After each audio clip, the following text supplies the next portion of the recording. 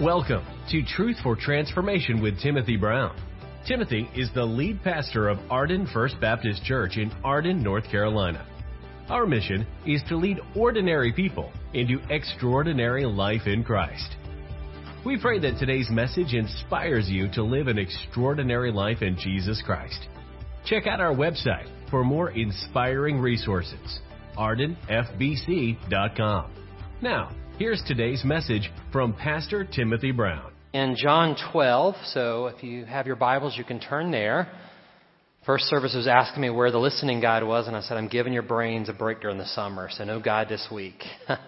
We are pausing in Acts. We've been in Acts for about a year and a half, and during July we're going to do a summer series, just a few messages from my heart to yours and from God's Word.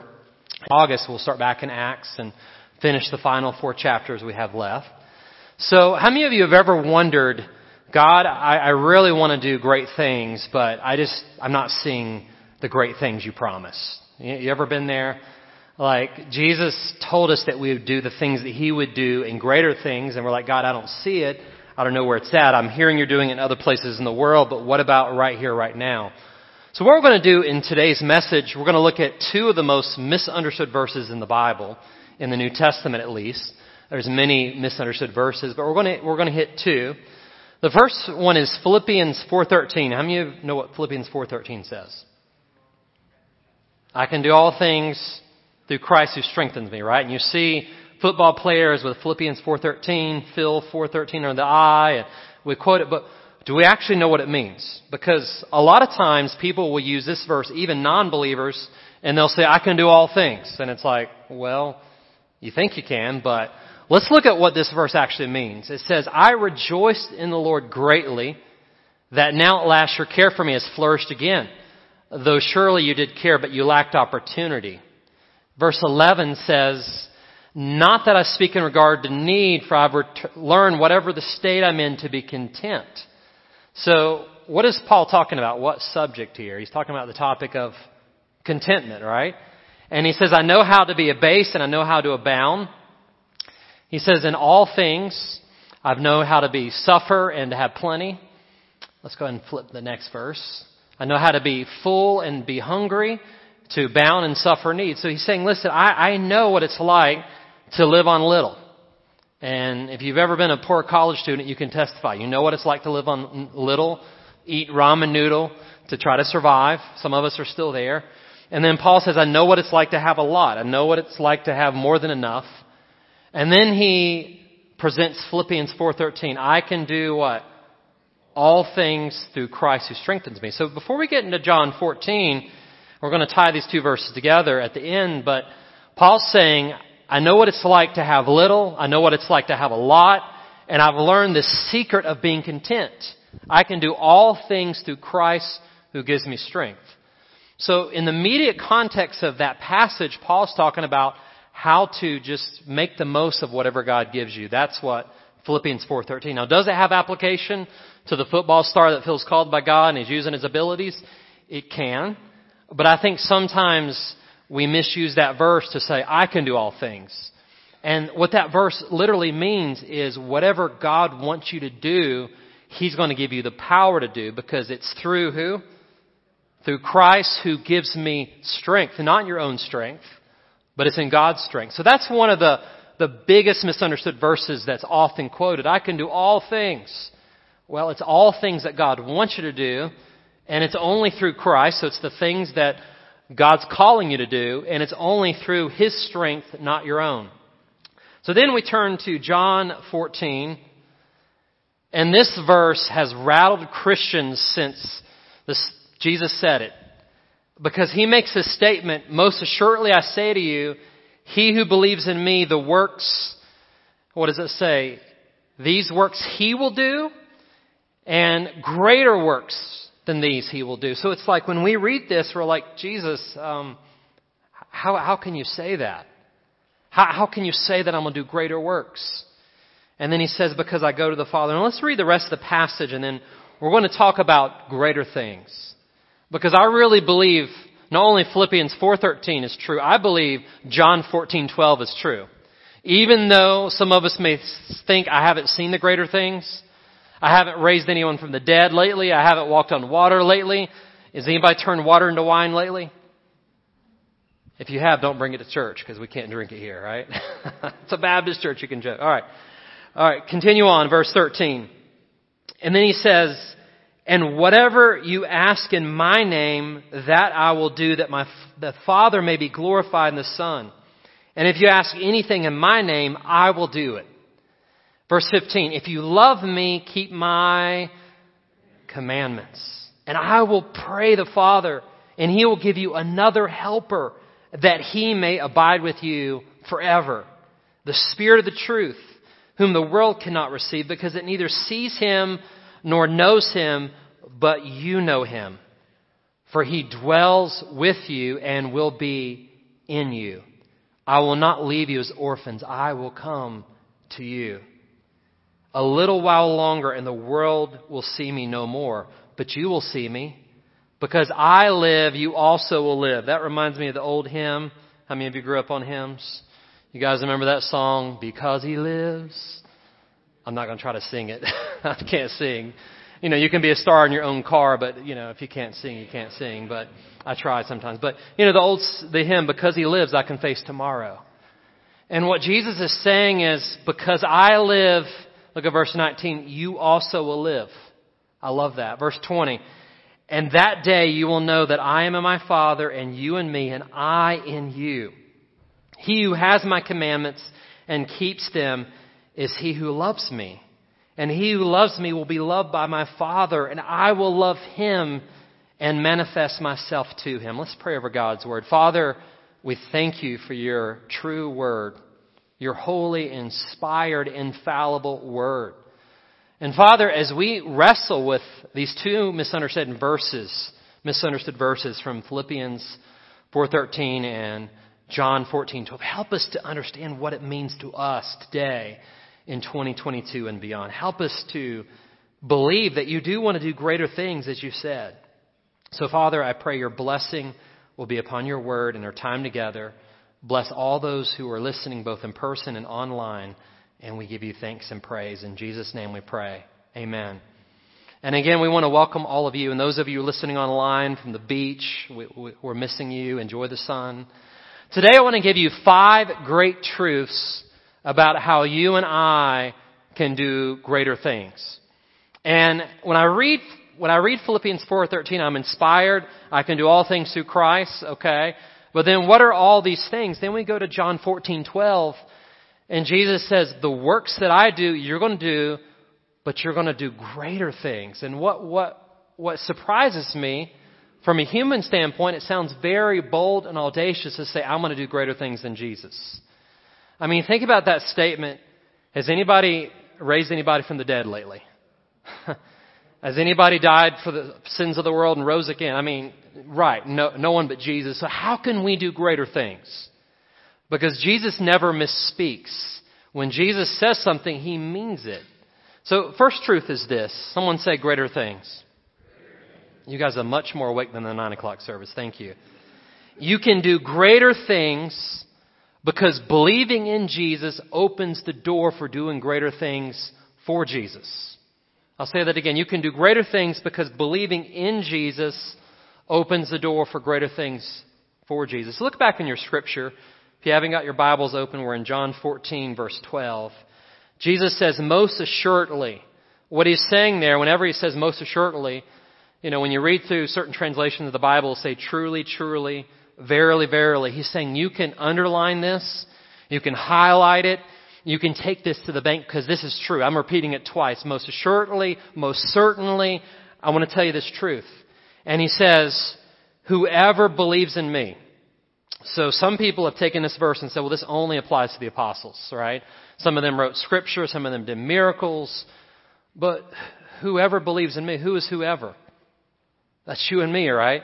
If you believe in Jesus, what does it mean to believe in Jesus? To believe in Jesus means that you place your full trust, you place your full hope, you place your full life in him. If that's true, he gives us 2 amazing, wonderful promises. He says, the works that I've done, you're going to do these works, and you're going to do Greater things. Look at the person next to you and say, you're going to do greater things. And see, I understand the works that Jesus did. Jesus fed hungry people. How many of you have fed hungry people? All of our moms in here today. Amen. All the time, right? Some of you feel like you fed the 5,000 is feeding your family. Some of you have helped show compassion to the needy. Some of you have preached the word of God with boldness. These are things Jesus did. And through the power of the Spirit, you can do it. We get that. But what does it mean to do greater things? And kind of to reframe it, how can you improve on perfection? Like raising someone from the dead, how can you do better than that, right? How can you one up that? I don't quite understand that. Healing someone that's crippled and they're walking now, how can you improve on perfection? So what does Jesus mean by greater things? He clarifies his statement by saying this, because I go where? Because I go to the Father. So he gives us a hint of this. Jesus' ministry was limited to, does anybody know how long his ministry was? 3.5 years, right? How many of you right now have served longer than 3.5 years in ministry? Raise your hand. You've already have a greater amount of time, right? You've already done greater things as far as time. And his ministry was limited outside of his trip to Egypt as a child, as an infant. In his earthly ministry, most scholars believe it was limited to a radius of about 100 miles. How many of you have traveled more than 100 miles before? Some of you are like all over the country. And whenever Jesus rose, there wasn't as many followers as there are today. So what I want to do, we're going to play a short video. I'm going to set this video up. This is called One Solitary Life by Dr. James Allen Francis. He wrote this in 1926. Some of you have quoted this before in certain capacities, but I wanted to present it in a video format. Think about the life of Jesus. Let's go ahead and play that. Amen. So you think about that. Jesus, during 3.5 years, he did some amazing things. But from a human perspective, he didn't write a book. He didn't travel very far. He didn't have academic degrees. But yet one man changed the course of human history. This one solitary life. So we get doing the things that Jesus did, and we don't struggle with that. But what we struggle is the supernatural things. In his short 3.5 years, the gospel writers record at least 37 miracles of Jesus. And when you see these miracles, we see God invading time and space. We see God just doing things that just blow your mind, overcoming the laws of science and the laws of nature. And we're just like, how did God do it? And that's what we struggle with. So like when we think about it, Jesus walked on water. Can you walk on water? Unless the pond's frozen, right? But was there someone besides Jesus who walked on water in the Bible? Peter did, right? Peter did. How did Peter walk on water? He had faith, right? Jesus, he's like, can I come to you? And Jesus said, go. So you can't walk on water unless Jesus tells you to, right? If he tells you to, you can do whatever he calls you to do. All right, Jesus controlled the weather, right? He stopped the storm. It was peace. And they're like, wow, he calmed the weather. Can you calm the weather? Can you control the weather? We'd like to, absolutely not. Was there someone else in the Bible other than Jesus who controlled the weather? You remember, who was it, Elijah? Didn't he pray and it didn't rain for 3.5 years? Now don't think that you're going to go out of here and control the weather, right? Don't take that away from the message. All I'm saying is if God says something, he can do it. That's why it's called a miracle, okay? Jesus raised the dead. Is that impossible for today? Well, we're getting stories from people in other countries that this still happens. Verified through doctors that this still happens. And we're like, I can't believe it. Just because you've never seen it doesn't mean it doesn't happen. And you think about Jesus, his two apostles, Peter and also Paul, didn't they raise people from the dead? And see, that's why we got to wrestle with this. What does Jesus mean by greater? I want to kind of lay it out like this as we wrestle with this scripture passage. Jesus means greater in 3 areas. So if you're taking notes, you can write this down. The first is in size. After Jesus rose from the dead, he appeared to a group of people. Most of us think the upper room, which had 120, but there was a larger group. Does anybody know how big the larger group was? 500 people, right? Paul tells us that he appeared to more than 500. So 3.5 years, a little more than 500 people we know that were saved. Did you know that in today's world, only God knows how many of these are true professions, but 2.5 billion people proclaim faith in Christ.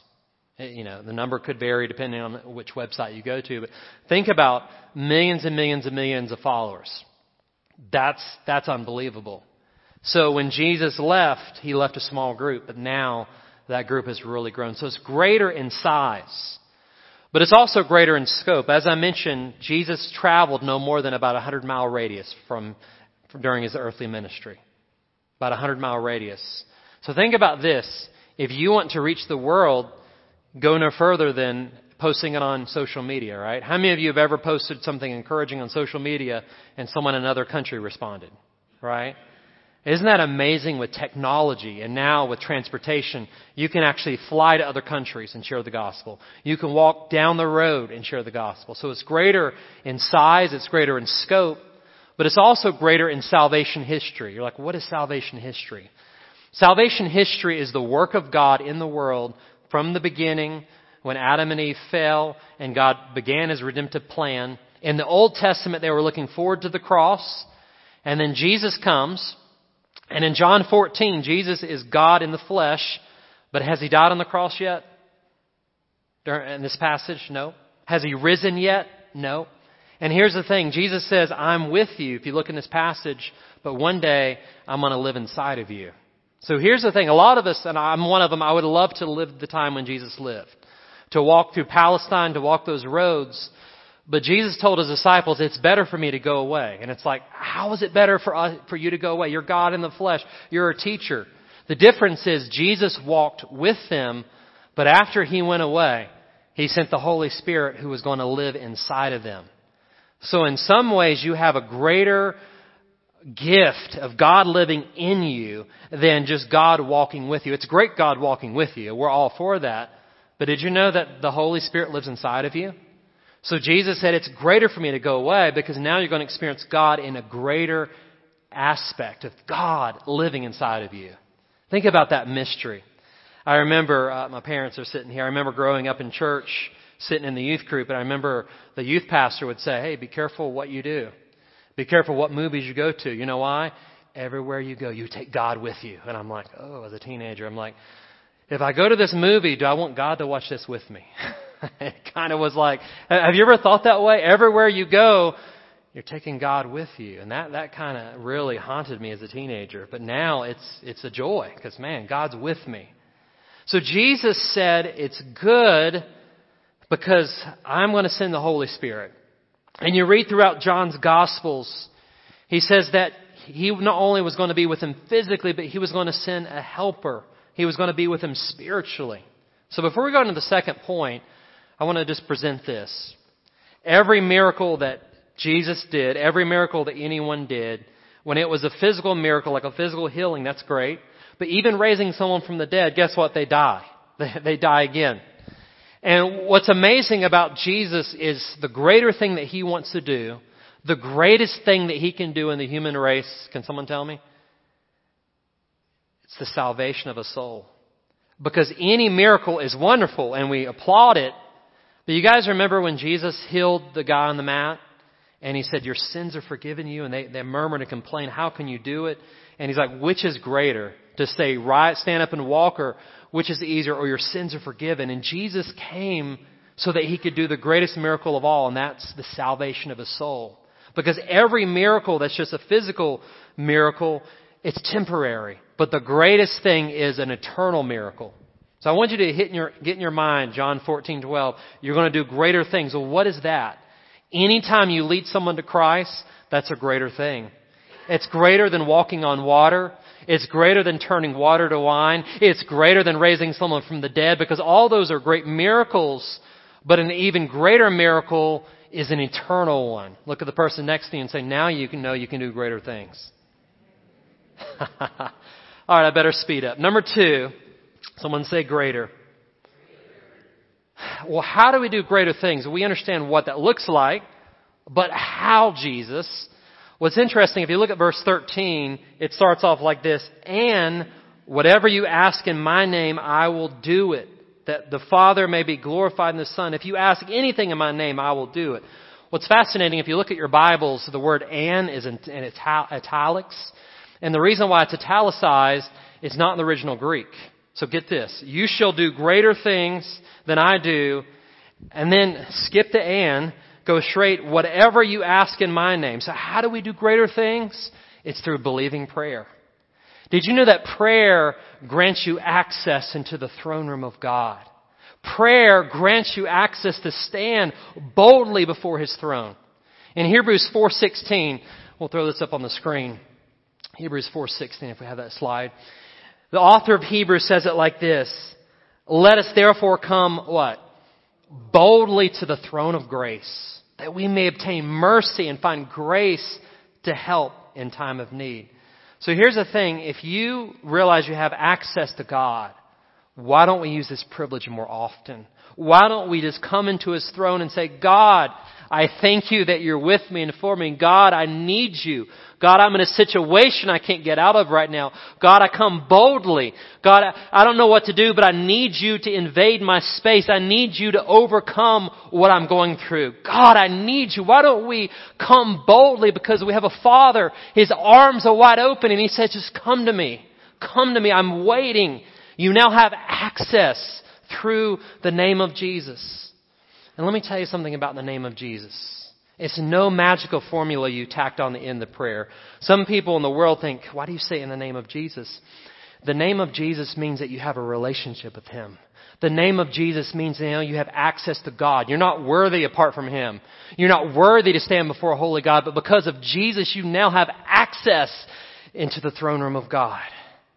Have you ever had VIP tickets before, like a friend gave you, maybe backstage passes at a concert or whatever, and you're like, wow, you get to meet the musician or you get to meet the athlete, whatever it may be, and the VIP gives you special privileges that other people don't have.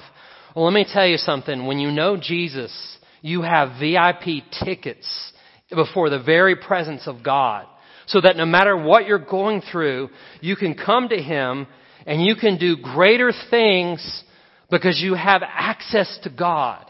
And something I want you guys just to be clear, Jesus said Himself, I never did anything apart from the Father. Whatever I did, it was through the Father. So people will push against this text and say, I can't do it. I'm not Jesus. I'm not one of the apostles. I can't do it. Well, let me rewind the tape and let you know that Jesus never did anything in of Himself. Whatever the Father wanted Him to do, He did. He never did anything independently from the Father. He had an interdependent relationship upon God. Even though Jesus was God in the flesh and He could have done things, He never did anything apart from God. So here's the thing. You're adopted into God's family if you're a child. And you have access to God through prayer. You have access to Him. So don't ever limit what God can do by your lack of faith. Trust in Him. And He says, if you do anything in my name, it shall be done. What does the name of Jesus stand for? It stands for what Jesus is for. And you look through Scripture, what was Jesus for? Jesus was for the widow. Jesus was for the orphan. Jesus was for the marginalized. Jesus was for the poor. Jesus was for the oppressed.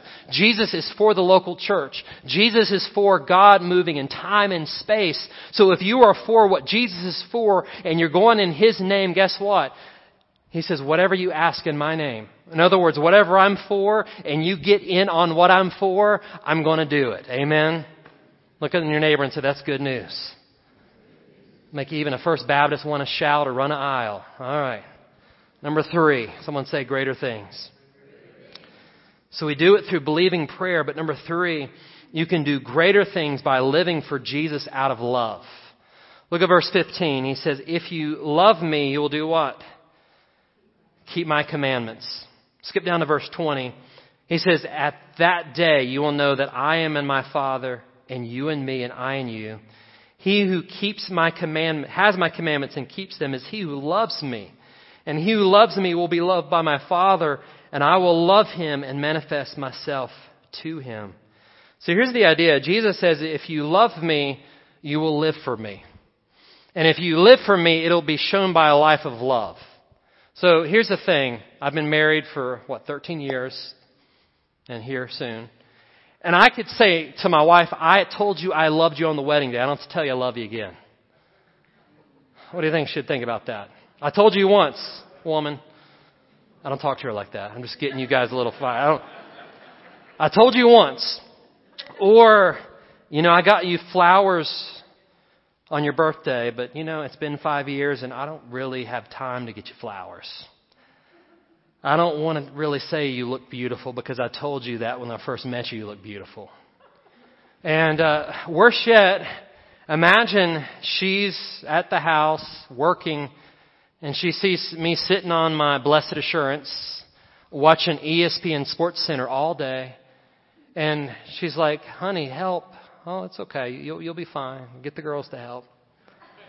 And here's the thing, I can say all day that I love her, but if I don't show it, she don't know it. That's bad grammar, but good theology, right? If I don't show it, she don't know it. So here's the thing. There are many people who claim to be Christian. They say, I love God. But Jesus himself said, if you love me, you will obey my what? So if you don't show it, who's going to know it? If you don't show it, who's going to know it? So don't claim to be a Christian and not live for Christ. That's kind of a counterintuitive, right? Don't claim hey, I'm a Christian, but there's no evidence. We are not saved by our works, but once we're saved, our life should be transformed. The Bible says we go from death to life. The Bible says we go from darkness to light. So it's not like we say some magical prayer now we get a get out of hell free card and we can do what we want. No, we're not saved to sin. We're saved from sin. So Jesus says, if you love me, keep my commandments. So here's the thing about it. Look back on verse 21. This is pretty powerful what he says. At the end of 21, he says, he who loves me will be loved by my Father, and I will love him and manifest myself to him. Someone say manifest. That's a pretty cool word. We don't use that word a lot. Manifest. What is manifest? Yeah, it's hard to say that, right? Manifest. What that means is, if you are a believer and you're living a life of love by obeying God's commandments, God's going to reveal himself to you. He's going to show up. How many of us have went through dark nights of the soul where, sometimes it seems like God's distant, but sometimes God is distant because we're not living the life. I mean, there are times of dark nights of the soul where God's distant and we didn't do anything that those happen. But there are other times that it's kind of like Peter, we're following Jesus from a distance. You guys remember at the cross, Peter followed from afar. And it's like God wants to be close to you. But if you're following from a distance, you're not going to experience God as you could. So if you're a Christian, and the exception of this is the dark night of the soul where God's testing you. But if you're a Christian and you're never experiencing God at all in your life, you got to go back to am I living the life? The more I live for Jesus, the more I experience Jesus. And isn't that true in the relationship world you have? For those of you, how many of you are married? Raise your hand. All right. Raise your hand if you're single. If you're single, look around. Who knows what the Lord will do? Hey, church is a good place to meet someone. So here's the thing. If you're married, the more you spend time with people, the more you get to know, the more you have this relationship, right? Isn't that the same with God? Now, in your marriage, there are times when you're distant, and that happens. There are times when you don't have those feelings, that happens. But when you love someone, it's a choice that I'm going to love you no matter what. It's not based upon feelings or emotions. It's based upon my commitment to love and serve you. The same is true of Jesus. You love him regardless of what you feel. You love him out of a choice. And Jesus says, if you love me, guess what? You're going to experience the love of the Father, and I'm going to manifest myself to you. I'm going to show up in your life. Amen. All right, someone say greater things. You can do greater things through the power of the Holy Spirit living inside of you. So it's all right, I get doing the things that Jesus did, but greater things, how in the world is that possible? Well, believing prayer, you'll do greater things. Living the life of love by obeying his commandments. And then he gives us his promise in verse 16. I will pray and he will send you another helper. That word another in the Greek is alon, and it means another of the same kind. So what Jesus is saying is, listen, I'm God in the flesh. Jesus is God in the flesh. But when I leave, I'm going to send someone just like me. I'm going to send the third person of the Trinity, the person of the Holy Spirit. And while I am living with you and walking with you, while I am God with us, Jesus was Emmanuel, God with us, after I leave and I ascend into heaven, I'm going to send the Helper, the Holy Spirit, down. And He not is just going to walk with you. He's not just going to be with you, but He's going to live inside of you. And when He lives inside of you, that will change your forever. That will change your world. Because now you have God living on the inside. You have the person of the Holy Spirit who speaks to you, who leads you. Every time you read Scripture, the Scripture comes alive through the person of the Holy Spirit. Every time you're walking with God and you're talking with Him, the Holy Spirit does something inside of you. Jesus told His disciples, I'm not going to leave you alone. I'm going to send the Holy Spirit and He's going to live with you. So believer, brother and sister in Christ, if you're discouraged today, I just want to remind you, you have the Helper living inside of you. If you're depressed, I want to encourage you that you have resurrection power living on the inside. The same power that raised Jesus from the dead resides in you. So when you're down, He can pick you up. When you need a friend, He's a friend that sticks closer than a brother. When you feel lost, He's the God of the lost and found. He goes after the 99 for the one.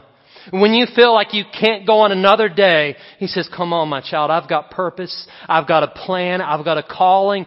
Get up, stand up, and speak my truth because I am with you and I am for you. Amen. Finally, someone say greater things. To wrap this up, to put a bow and a cherry on top of the sundae, you can do greater things when you allow Jesus to live His life through you. Look at verse 19. A little while longer, and the world will see me no more. But you will see me because I live, you also will live. So let me give you a little conundrum. God, at least to the physical world, is invisible, right? Because He's Spirit. God is Spirit. Those who worship Him in spirit and truth. So if God is Spirit and we can't see Him right now because we're in a physical realm, how can we see God? Well, God made that possible by sending Jesus. Jesus was the physical embodiment of the invisible God. So everything that you wanted to see about God, you could see in Jesus. He's God with skin on. He's the visible image of the invisible God, Colossians tells us. So, okay, well that sounds good, but God was invisible, Jesus came, but now Jesus has ascended to the right hand of God the Father. So now He's invisible. I can't see Jesus right now. Anybody else see Jesus right now? I can't see Jesus, right? So how do we see God if God is Spirit and the visible image of the invisible God is now with Him? How do we see God? It's through His body. And His body is the local church. His body is the universal church. So here's the thing. We're not perfect. We're just forgiven. And Jesus has left His church. He died for the world and He died so that the church could be established.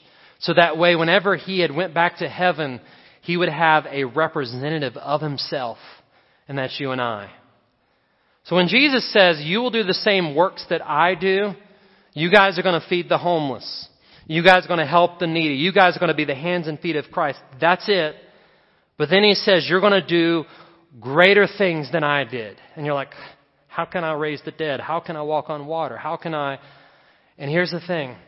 The greatest miracle of all is not a temporary miracle, but it's an eternal miracle. So here's the hope that you have. Jesus says, because I live, you also will live. Friends, Christians should be the most living, most alive people on planet Earth. It's not the people out there partying. It's not the celebrities in Hollywood. No, you guys have God living on the inside. You guys are indwelt with the power of the Holy Spirit. So it's time for the church to stand up and to live fully alive. Don't be living half dead anymore, because you are alive in Christ. And because you're alive in Christ, you should be a human being fully alive for the glory of God. Jesus says, because I live, you also will live. Amen? So, let's summarize this in one sentence. We've covered a lot. So, how do we tie Philippians 4:13, I can do all things through Christ who gives me strength, and John 14:12, you shall do the works I do, and you shall do greater things. And we're like, well, this is blowing my mind. What are you talking about, Jesus? Here's to summarize it in one sentence. You can do greater things when you allow Jesus to live His life through you.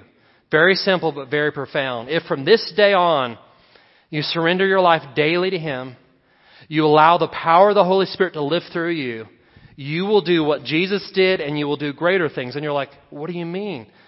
The greatest miracle of all is salvation of a soul. So as you win people to Christ, you're entering into the greater things. And what if He throws in a few miracles along the way? How many of you would be up for that? I would be up for that as well. All right, 3 action steps to really make it sticky. How do we live this out tomorrow on Monday? How do we live this out when my job's stressful on Friday? Expect Jesus to do greater things through your life. Someone once said that we should expect great things from God and attempt great things for God. So I think you've got to have an expectancy. Number 2, love Jesus by living for Jesus.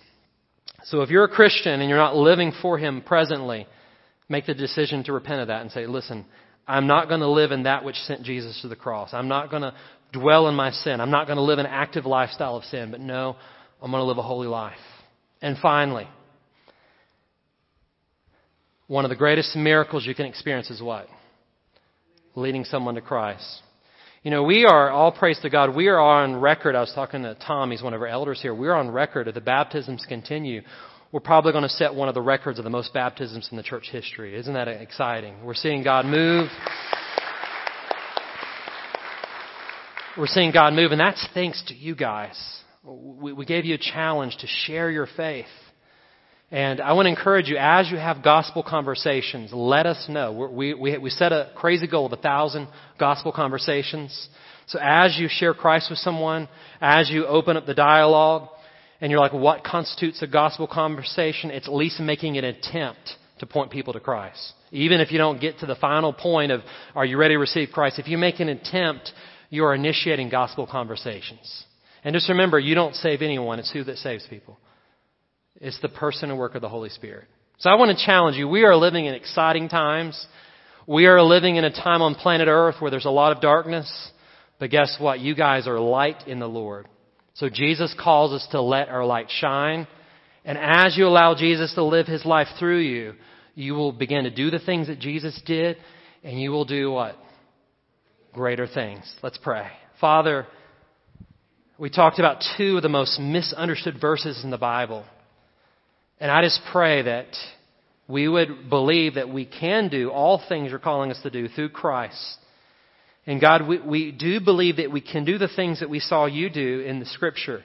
Feed the homeless, love on the needy, reach out to the marginalized, be a champion for the underdog. We can do those things. But Lord, we want to see You do greater things. We want salvations of brothers and sisters and mothers and friends. Lord, we want to see revival in our world, starting here with us individually. We want to see revival in Arden and in Fletcher and in Hendersonville and in Asheville and Waynesville. We want to see You break out. So God, help us to start some parties in heaven by leading people to Christ. Help there to be rejoicing in the presence of angels because of what You're doing at Arden First Baptist Church. We want to see greater things. And Father, we want to repent. If you're a believer, I want to talk to you first. If you've not been living a life for Jesus, just go ahead and tell Him. He knows that. Just say something like, Jesus, I've not really been following Your word. I've not really been obeying Your commandments. Forgive me. I want to live the life that You live, starting by showing my love by obeying Your commandments. As the believers pray and do business with God, there may be one here today that you've never experienced the greatest thing that could ever happen to you.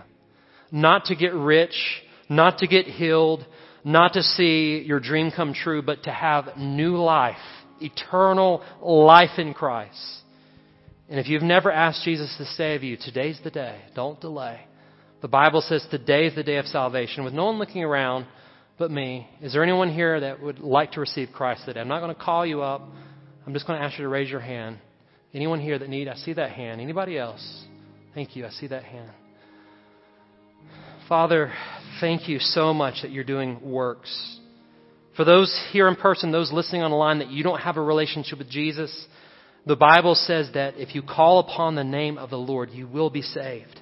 So right where you're sitting, in person or at home, I want you to call upon the name of the Lord. Say a prayer like this. Go ahead and say it in your heart. You don't have to say it out loud. Say, Dear Jesus, I do believe the good news that you died on the cross for my sins and that you rose the third day. And Jesus, I ask you to come into my life. I ask you to live inside of me. I ask that you would forgive me of all my sins. Just go ahead and tell him, Jesus, I'm sorry for my sins. Forgive me. And from this day forward, I choose to follow you. Thank you for making me new. I love you in Jesus' name. And all God's children said, amen. Church, get ready for greater things.